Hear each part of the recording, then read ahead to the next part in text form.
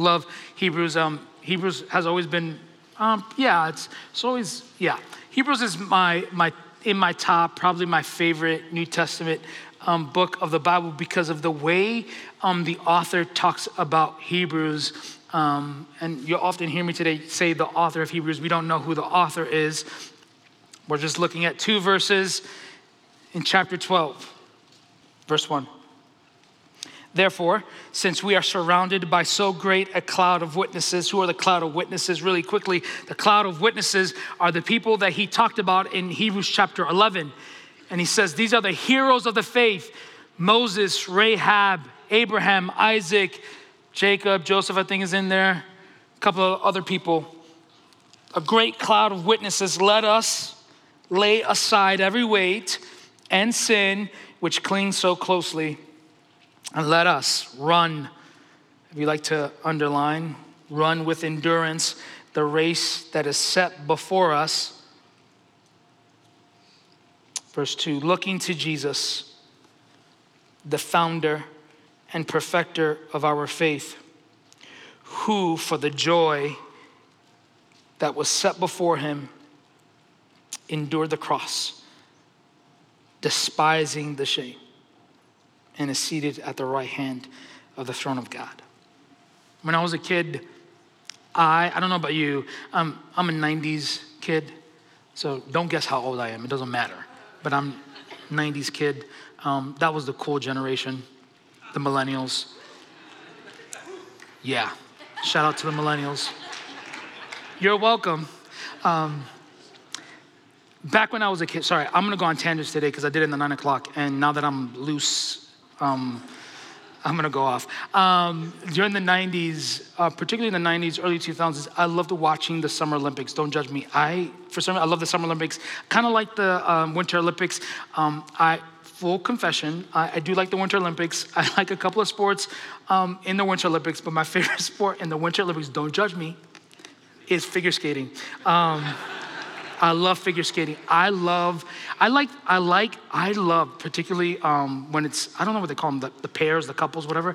I love when the guy throws the girl in the air and she's twirling up there. I'm like, she has to land really well. If not, it's done. But I just love that. I love it. Summer Olympics are my favorite. 90s kid, watched a lot of basketball.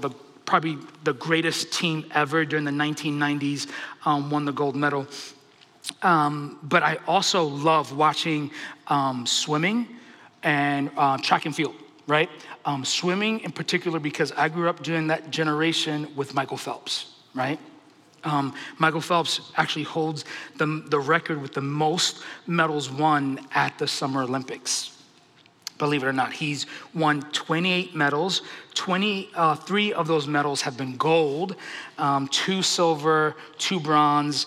He has 39 world records, right?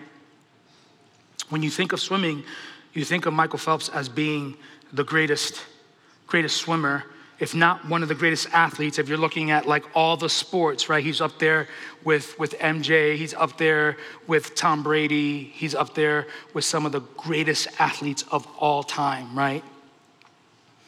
And in a couple of interviews, Michael Phelps said, I hated losing more than I loved winning. I hated losing more than I loved winning.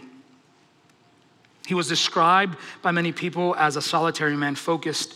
He had what this person said was a rigid focus. Michael Phelps is known to have practiced and disciplined and trained every single day for 365 days a year for 5 years straight. He practiced and was in the pool training every single day because he said, you miss a day training, you were 2 days behind. So he trained every day for 5 years. 5 years straight, 365 days a year. This is a man that would be categorized, right, as a laser-focused, winning competitor. He wanted to win.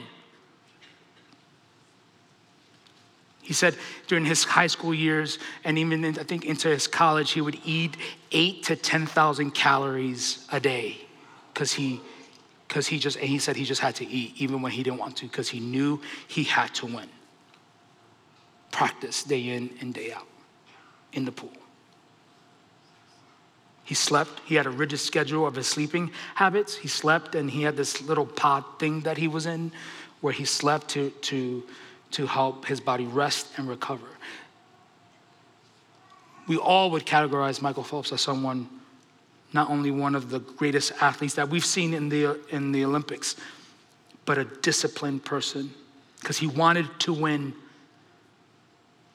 He had a drive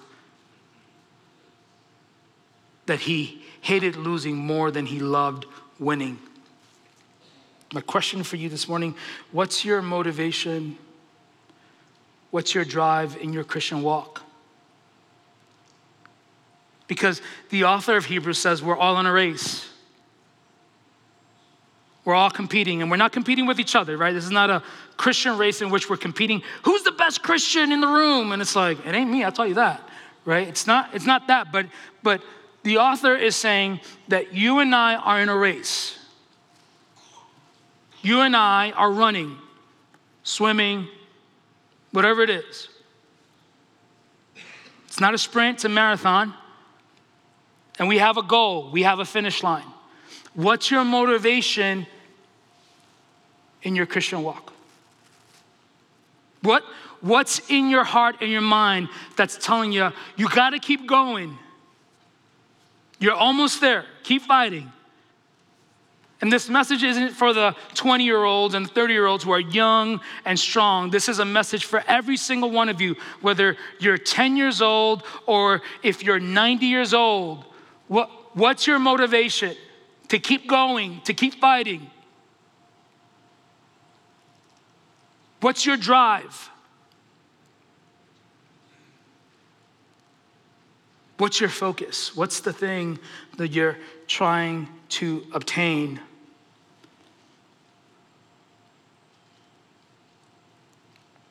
The race that you and I are in is the race of life, the race of our Christian walk in this world. So what's your motivation? The author of Hebrews is going to encourage you this morning, encourage me as well, to endure. Meaning, keep steady, keep going, don't give up, right? Be faithful, stay focused. It's hard. It's not easy. Life is difficult. Being a Christian is difficult. How many of you in this room would say being a Christian is difficult? Amen? It is a lot easier to be a non-believer. I'll tell you that. It's so easy. You do whatever you want. You say whatever you want. Your life, dreams, and goals and motivation is driven by your self-ego, right? Like you do things to win for yourself. Being a Christian is the complete opposite. You can't do what you want, right? And the thing that you want to do is hard to do. If you're ornery like me, you don't like rules. You don't want people to tell you what to do. Don't tell me what to do. And the Christian life is all about dying to yourself, dying to your agenda, giving up yourself, giving up of your life for your loved ones, for your family, for your church, for your community. To love your enemy, right? To try to care for people who don't care for you, who don't believe what you believe, who have a different political agenda, right? Like, that's the Christian walk. How do I serve God? How do I love God really well? How do I honor him? At the same time, how do I deal with my own struggles, with my own pain, with my own sin issues? And then at the same time, thinking about other people. How to be a good husband, how to be a good wife, a good mother, a good father, a good sibling, a good child. Like all these things we have to deal with. Being a Christian is really hard. And you're an unbeliever in this room, you have it easy for now. So the author of Hebrews, knowing that life is difficult, knowing that the Christian walk is hard, knowing that we're not going to coast, outlines in Hebrews chapter 11 a long list of believers, people that we can look to who ran their race really well. And And if you read Hebrews 11, you might think, oh, these are the greatest believers of the Old Testament. Or you might think and look at the authors and characters of the New Testament, these are the greatest Christians that ever lived. But no, in fact, this group of people in Hebrews 11, the cloud of witnesses, the people that are in the stands, the people who have gone before us, are the march of the unqualified. The individuals who struggled just as much as you and I did. The individuals who, when you read their names, you know their sin. And the author says, look at them. Look how they endured. And if they can endure, you can endure too. So he says, don't give up. If you walk away with anything this morning, hear me tell you, don't give up. Keep on going. You can do this. God has placed you in this race. You didn't choose it for yourself. If you look at it, he's placed you in the race, this Christian walk, this Christian life, and you can do it. You can endure. You can be steady, consistent, determined to win the race.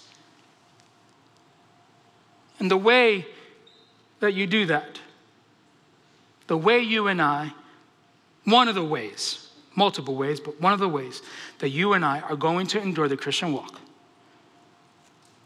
one of the ways that you and I are going to finish well is if you and I choose to find joy. You want to endure God's race. You want to endure the race of life. You want to endure trials, difficulties, problems. You want to make it to the end. You will make it to the end if you're a believer.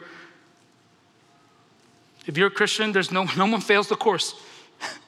We all make it, but you want to end well. You have to pursue joy. So I'm going to give you a couple of reasons that we see in this passage, in ways that you and I can pursue joy as you think about what is your motivation, right? What motivates you that will bring you joy? Because here's our dilemma. What we think joy is not true joy. We tend to think that joy is happiness. We tend to think that when we feel happy, that is joy. That's not joy, that's just happiness. What is happiness? Happiness is the feeling of happiness based on our current circumstances. If the wife and the kids are good, I'm happy. That's not joy. The finances are good, the church is good, the group is good, my boss is not stressing me out, I'm happy. That's not joy. Happiness comes from our current circumstances. True joy is our response to faith. That's joy. Joy says, right, I can endure life's problems. The kids are off the rails. The relationship is fractured. I'm confused. I'm anxious. I don't know where I'm going in life. I'm going to choose the right emotional response to my faith, and that is joy. Why? Because joy says, I'm not going to allow my circumstances to dictate my feelings because I have faith.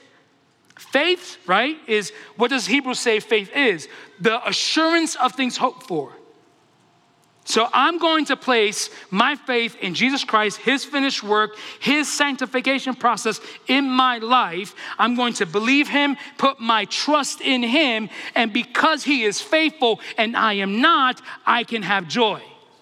You can't find joy in your current circumstances. You're not going to find joy in your relationship. You're not going to find joy in your marriage. You're not going to find joy in your job and your wealth. You're not going to find joy in your current circumstance. You can find joy in your faith, in your trust, in your dedication, in your pursuit, in your confidence, in knowing who Christ is, what he has done, and what he's going to accomplish. Happiness is temporary. I'm happy every time I have a Chick-fil-A sandwich. Guess when I'm not happy?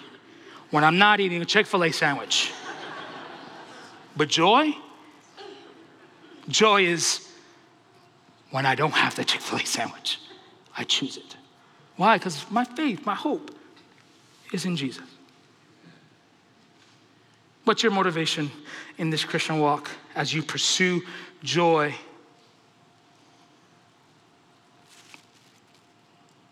What is your response to faith? Just to give you an example of this, right? If you read Psalms 105, it is a praise psalm to God for what God has done in Egypt. And you'll notice in the psalm that the people of God shout praises of joy. They were joyful and sang songs of joy, not when they were in the promised land, but when they were in the desert. That's when they shouted praises of joy. So you can have joy in the desert, meaning you can have joy when life around you isn't going well. That's an example of joy. And Hebrews goes on to say that as we endure, what allows us to endure is the joy. And Jesus had a joy, and we'll talk about that in a minute. What was Jesus' joy that was set before him? But a couple of things that I want you to notice. The way you and I are going to endure the Christian walk by pursuing joy is if, one, we let go of our past and our sin. Verse 1 says, right? So let us lay aside every weight. Every weight could be anything that's not a sin, but that's holding you back. And sin, which clings so closely. The way you're going to endure the Christian walk and the Christian life as you're pursuing joy is if you let it go. Let go what? You have to let go of the distractions. When you think of a runner, when you think of a swimmer or a competitor, every time they zoom into the person, you know what you notice that they're not doing? They're not looking around. They're not distracted by what's happening around them. They're not distracted by the camera. They're not distracted by the crowd, the audience. They're not distracted by the commentators and the judges and the referees. They have a laser focus. They're looking forward.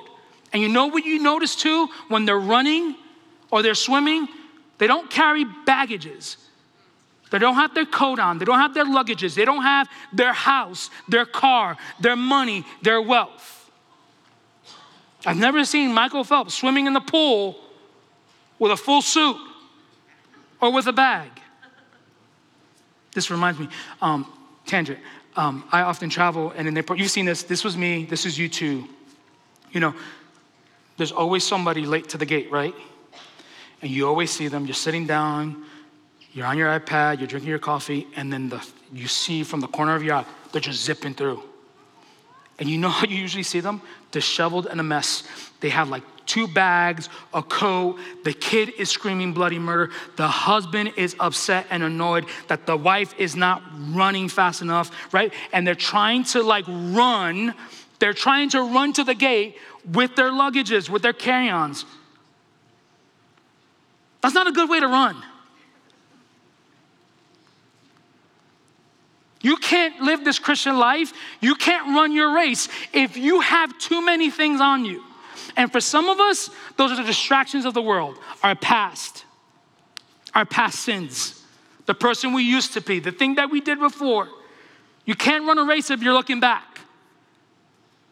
You can't endure. You can't find joy if you're looking back. And you can't run well if you're holding on to the sin that entangles you. Some of you in this room need to let go of the sin. I need to let go of my sin.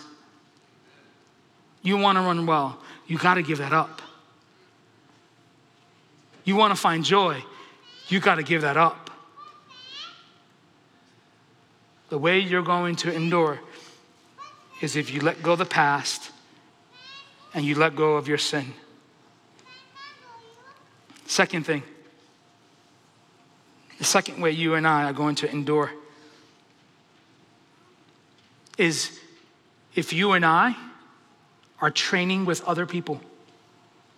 Here's what I want you to notice in this passage. I read this passage, and I'm a visual thinker. How many of you in this room are visual thinkers? Raise your hand. Okay, so if you're a visual thinker, you were reading this passage, you were imagining yourself on the track. I was imagining myself right next to Michael Phelps, and I'm in the Speedo thing, and I'm just lean and ripped, and I'm 6'5", and I'm gonna beat him, right? When I was reading this. Right, you imagine yourself, or like I did, like by yourself. Here's what I want you to notice in this passage. The Christian life was never meant for you and I to be done by ourselves. The Christian walk, the Christian life was meant for you and me to live out with other people. How do I know this? Let's look back at the passage. Therefore, since we, plural, are surrounded by a great cloud of witnesses, let us, plural, also lay aside every weight and sin which clings so closely. Let us run with endurance the race that is set before us. The Christian walk, the Christian life, enduring life's problems and difficulties, dealing with the stresses of this world, was meant to be done collectively together. This is why I vehemently and despise the COVID year. You know why? Because it trained us and taught us that we can live in isolation, that we were designed to live by ourselves. And that is a great lie. The Christian story from Genesis to Revelation is the people of God lived with the people of God. Be with the people of God. The Trinity is in communion and community with each other. God with us in community with us. We were not meant to live the Christian walk in isolation. We were not meant to come to church, pump gas, and walk out and do this on our own. We were not meant to think that Christianity is about the individual. No. We were meant to do life together. We were meant to run together. You need me and I need you. The person on your left and the person on the right, the person in front of you, the person in the balcony and the person on below. We need each other to do this together. And if you think that you're meant to live life in isolation, you are completely wrong. And if you are living life in isolation, I'm here to encourage you, that's not the way God designed it to be. True Christians, real Christians, run this race. Train together. Every team trains together. Every athlete trains with other athletes. The quarterback of the New York Giants trains with his team. Tom Brady trained with his team. Michael Jordan trained with his team. Michael Phelps trained with a team. The way you're going to endure life's problems and the way you're going to pursue joy is if you're doing it with other people. Because other people can encourage you. Other people can say, hey, keep going. Speed up. You're veering off the wrong path. You're on the wrong track. You're playing the wrong game. You're in the wrong sport. The people around you can show you, help you, train you to do this well. You can endure. You will endure. And find joy when you're training with other people. I love the words of Paul in Philippians. He's talking about, in this passage, chapter 2, right? He's actually talking about joy in the book. But he says the way you and I can find joy, the way you and I can experience joy, we can find it in unity. He says in Philippians chapter 2, so if there's any encouragement in Christ, any comfort from love, any participation in the Spirit, any affection and sympathy, complete my joy by being of the same mind, having the same love, being in full accord and of one mind. Do nothing for selfish ambition or conceit, but in humility count others more significant than yourselves. You want to endure? Endure with other people. God-fearing, Bible-loving, Bible-reading people. People who care about you. People who are willing to tell you the truth. People who are willing to call out your sin. So many of us don't want to be called out on our sin. We just want to live our comfort, so we'll hang out with the wrong people. And it doesn't mean that you don't hang out with the world. You hang out with people in the world, but you don't let them influence you. You need people around you to show you, to help you, to encourage you. Sorry, I'll get off my soapbox. Third way you and I are going to endure life, the Christian walk, and find joy is if we're focused on Jesus. Look at verse 2. Looking to Jesus, meaning he's our example. He's our focus. The founder, the author, the originator of our faith and perfecter of our faith, who for the joy set before him endured the cross, despising the shame, and is seated at the right hand of the throne of God. You got to be focused.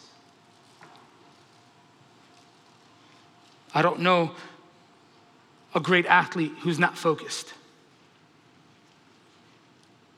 If you're not focused on Jesus, you're going to find yourself in sin, living a life in sin. If you're focused on anything else but Jesus, you're not going to find joy. You're not going to find true comfort. You're not going to find peace. You're not going to find hope. But if you're focused on Jesus, he's the end. He's the finish line. He's the trophy, right? The Olympic athletes that win are toting their medal. That's the prize. But our prize is the fullness of our faith, seeing Jesus. Focus on him. Do what he did. Act the way he did. Think like he did. Believe him. Trust him. Keep your eyes on him. And you're going to find that you can endure. You can be steady. You can be consistent in your faith if you're focused on Jesus. If you're focused on anybody else, it's going to be hard. It's going to be problematic. Notice what the author says about Jesus. Beyond the fact that he's the founder and perfecter of our faith, who the joy set before him endured the cross. What was the joy that was set before Jesus? What was his motivation? What was his drive? What allowed him, right, to be mocked, brutally killed, to be rejected and despised by the world? In fact, what was his motivation to this very day to allow to be mocked? Because they still mock Jesus. They still blaspheme against his name. That he is still hated in this world. What was his motivation to think that the legacy that he would leave, not for the church, but for the rest of the world, that his name would be despised and mocked? What was his motivation? What was his joy? You want to know what his joy was? It was you. You were his joy. So while he's looking down the corridor of his life, of his race, to be tortured, killed, and despised by the world, his joy was what? Knowing that you will be saved. You are his joy. So many people here walk into this church who don't have joy. Know this, you are his joy. Saving you, redeeming you, rescuing you out of your problem was his joy. He delights in the fact in knowing that his blood is shed and his name is mocked so that you can have life.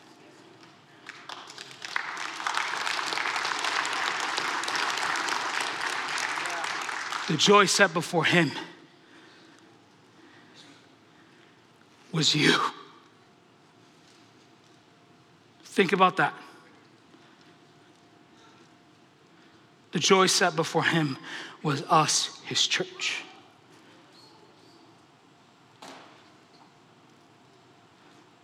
So I think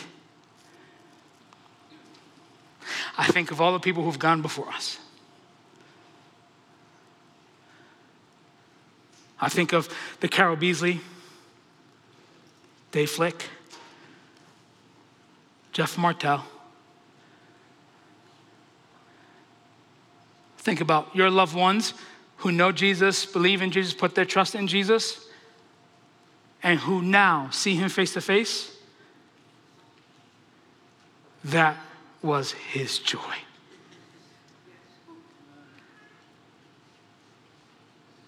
That is true love. That God would pour out his wrath, pour out his anger on his son. And that was what Hebrews says was set before him. And he was willing to do it. Knowing what? That the prize that he would win was not only being back with the Father, but was knowing the effectiveness of his work would be accomplished in saving you. The way you and I are going to endure this life is if we pursue joy. And the way we're going to pursue joy is knowing and trusting that if Jesus can do it, and he empowers us to do it, we're going to make it. We're going to be okay. We're going to slip up. For some of us, we're going to slow down. For some of us, we'll speed up. But we're going to make it. Let's pray.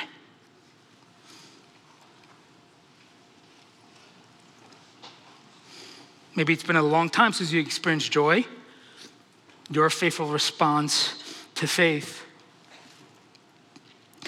What in your life has impeded, kept you from experiencing true joy that we see in this passage?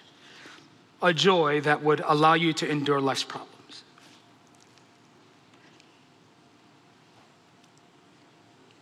Why don't you confess to the Lord how you haven't experienced joy, but you want to experience today? And then thank him that you are his joy, that he was able to endure the greatest tragedy of all of history so that you can find joy in him.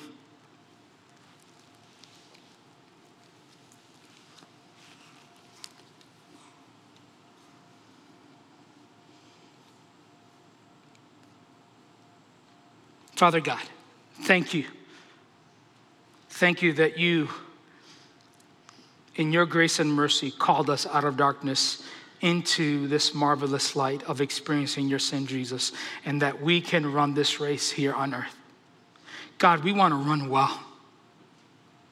And we can't do this if it's not for you. So would you help us? Give us the strength, give us the boldness to run well, to live this faith out well. Not perfectly well. Those of us who are older, God, that we would have the endurance to keep going. For those of us who are younger, that we would endure and help others keep going. And God, that we would keep focus on you and you alone. Help us, O Lord. We need you and we need you now. We pray this in Christ's name, and the people of God say, This has been a message from the chapel in Akron, Ohio. Thanks for joining us today. Our Sunday morning services are at 9 and 10:40 a.m. You can join us online for our services by going to akronlive.thechapel.life. For more information about the chapel, please visit our website at thechapel.life.